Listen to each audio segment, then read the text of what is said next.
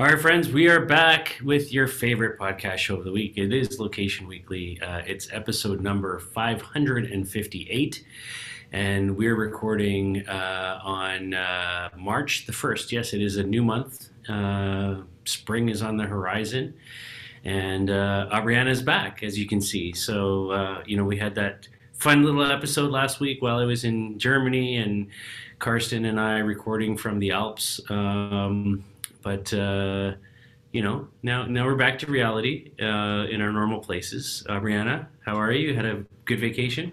I did. I'm good. Yeah, you were in the Alps, and I was on the beach in Dominican Republic. So not too shabby for either of us, right? And Right. and I'm sure it was great to see Karsten as you guys sent me pictures of cheersing beers.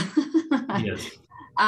So yes, I had a great vacation, feeling somewhat refreshed, a little tired from travel, but it's good to be back. And the cold wasn't too unbearable coming back too. So that's good. And spring is like on the horizon, you know, ready to plan another trip though. It's like now that I started traveling, I have the bug. How about you? Yeah. Yeah. Well, and I think like for me too, like the one thing is that I've noticed is like all the conferences that were sort of the regular things that I would be at are all coming back now. So Shop Talk is back, South by Southwest is back. Like all these things are starting to happen again. So my schedule is actually filling up for the rest of the year here pretty quickly. Super So exciting. I know I've been seeing people posting pictures at Mobile World Congress and friends that are there, and I'm having a little bit of FOMO, but that's all right. next year we'll do that one. We'll see. Yeah. Yeah. Alrighty. Well, we have a good show for you. Four stories as usual, and let Aubriana kick us off. All right. Well, for those of you who are big anime fans, this is an interesting one. Sailor's Moon, which, if you're not familiar with, it's a Japanese, I guess, shoujo manga series. I don't even know how you say that because I'm not into anime. I mean, I think it's really cool, but don't really have a big idea there. But this is a show that ran for a long period of time in the 90s, I guess. And, it's like one of those really well-known ones. And they have launched this like very interesting thing. So IC cards, or their contactless smart cards that they use for commuting in Taipei, they have this on the metro system. You have like this card, and rather than having to kind of like check the fare, buy the ticket, you just like tap to pay sort of thing. So you have this, like, it just deducts from your prepaid balance. And so Easy Card with the Taipei Metro now is actually offering this interesting thing where you can buy this replica of a Sailor's Moon. It's called a moon stick. And it's one of the heroines, the lunar heroine, like carries this. I mean, if you imagine, like, it looks like a kid's magic wand with like a moon on the end of it. It's very interesting. But now you can actually use that. It's a fully functioning Easy Card. So you can just walk with your magic wand through the metro and use that to tap to pay. You can, apparently you could use it also like at a mini mart or department stores, anywhere that you have this contactless payment that you can use that accepts the Easy Card payments. And then the jewels light up when the transaction is happening. So this is really interesting. I was trying to think if this is something that I would like, walk through the subway with in New York and just like carry around my wand, tap to pay this and that. Probably not, but it is interesting because, in that culture, this is huge, right? This is a big deal. So I really expect them to be able to to see a lot of that happening. So if you have one, like, I want to see a picture of this. I'm going to have to kind of follow it, see if I can find something on Twitter of somebody using this, but it's really interesting. So it makes me think of what other contactless payment kind of icons will kind of come out of this. Will there be something from sports teams or, anything else that people are really excited about? But yeah, interesting one. What do you think? Yeah, I mean, having been to Japan many times over the last number of years, I mean, definitely, anime and that whole sort of culture is a huge deal there, right? And I even went to like a dinner theater kind of thing one time where it was like all these anime characters like in a battle against each other while you're sitting eating dinner, like sort of medieval times, but on steroids kind of thing. So it's massive, right? And I think it's kind of fun. It's interesting. Obviously, it's not something I would do, but I could see people doing it there, and I could see a bunch of girls wandering around with their little magic moonstick and tapping things. I think it's interesting because I think that translating that over here to North America, like perhaps Disney could do something. I mean, they have their little wristwatch things, right, and so on. But like, I could see you could go around with Cinderella's magic wand, or one of the princesses, and tapping things, and little girls, getting excited about that and paying for stuff and having it light up or whatever. I mean, it's got a chance that it could get out of control for the parents pretty quickly if they're tapping, right, and buying stuff. But I think there's potential, right? I think there is potential in certain environments, theme parks, things like that. For sure. That could be interesting. So, who knows? But I like it. Yeah. So it sells for about $65 US dollars, and yeah.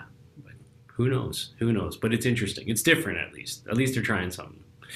So, all right, on to our second story. Walmart, has been talking a lot lately about sort of their announcements around becoming more digital and changing up their stores to be more interactive and all kinds of things like that.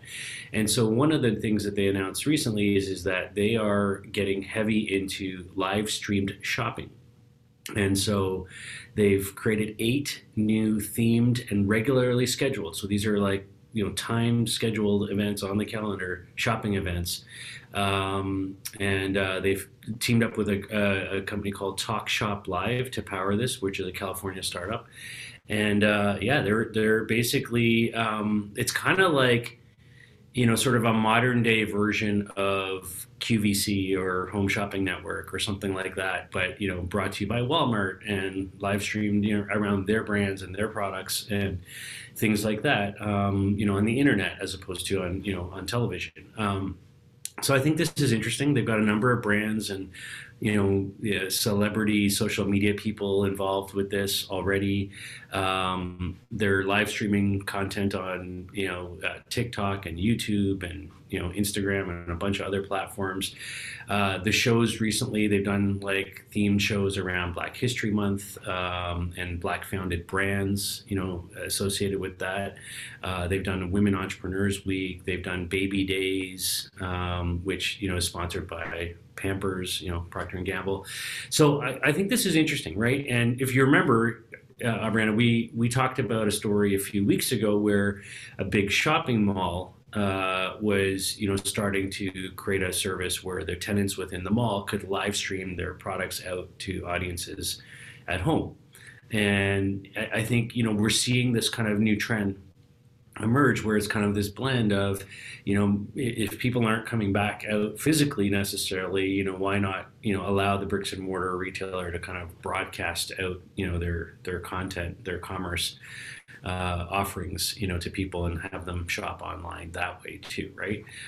It's kind of like this hybrid of the physical being manifested in the digital, as opposed to like the pure play e-commerce thing. And I think it's pretty interesting, and I think we're going to see more and more of this in the months to come. What are your thoughts?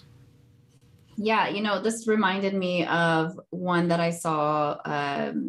It was Shop Black Friday, that Google had promoted not too long ago with T-Pain, where he was like going through all of these like obviously like Black owned businesses and products and just kind of going through all of them. And it was really fun. It was like this whole retro theme that they put together. But you could shop the products and like watch the video, which was really cool. But this being live, I think is really interesting as well. And I think we're just like scratching the surface here, with a lot of the, I guess, the work that I'm doing on Samsung ads with the smart TV, and you've got like the Samsung Free and the Samsung TV Plus and all of these different offerings, being able to have that interactive experience, I think is is really coming, not only from an advertising perspective and being able to shop ads, but also from, those actual channels and those apps that are there. So I think there's like so much more to come from this, and I'm expecting it to be like definitely a big wave that comes in the future. So I find this very interesting, and I like that they're trying something with the startup as well, and kind of how they're partnering up and trying new things. I mean, we know Walmart, like they're always innovating, and they have their incubator, and they're always coming up with fresh new ideas, at least to try. Whether they actually come to fruition, it'll be interesting one to watch, in my opinion. For sure. Yeah.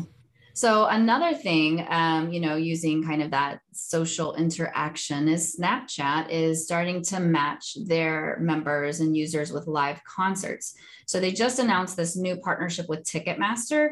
And basically, it's letting all their users stay updated around concerts, shows, and they can invite their friends, find it a little bit easier. So they have this. It's called an in-app mini, which is like a mini app, kind of a compartment within the Snap app. And it functions a little bit sort of like a dating service, like a Tinder. So you can curate this local selection of shows based on your taste. So it'll have like a brief survey, and then they'll compile this list of artists and around specific interests that you might have, and then you can swipe right or left depending if you're interested. And you can also use the Snap Maps to display like upcoming concerts that are nearby. One thing that kind of surprised me though, and this announcement, was that Snap actually recently had this gain in users. They gained 13 million new users in the last quarter, and that actually surprised me with the just like massive, I guess, like transition and focus on TikTok. But they definitely have already kind of dipped their toe in the water, because recently they had this Universal Music Group discovery tool that they had launched within the Snap app. And so now they're kind of like taking another step.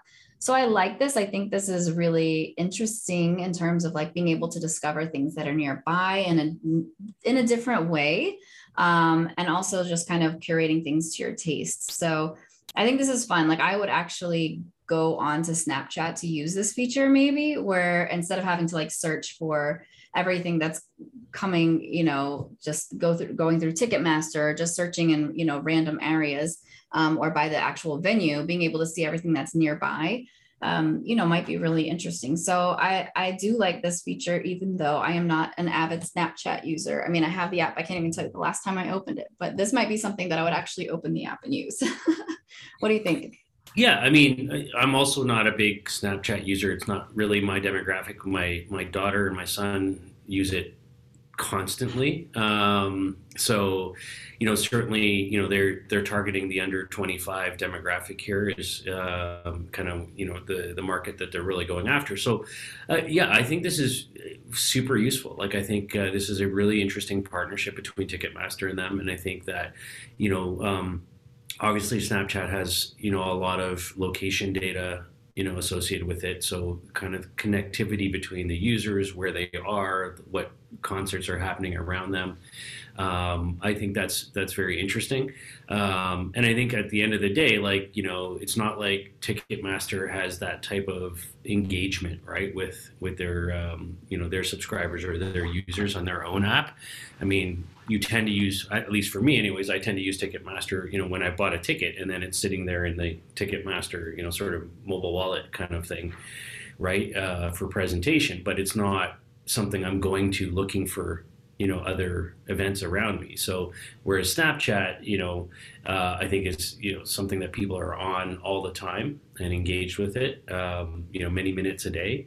And I think if you can then, surface things around them that are interesting, I think that makes a lot of sense to me, right? So, where I am, where I live, there's a local bar that does live music, just on, Friday, Saturday, Sunday kind of thing.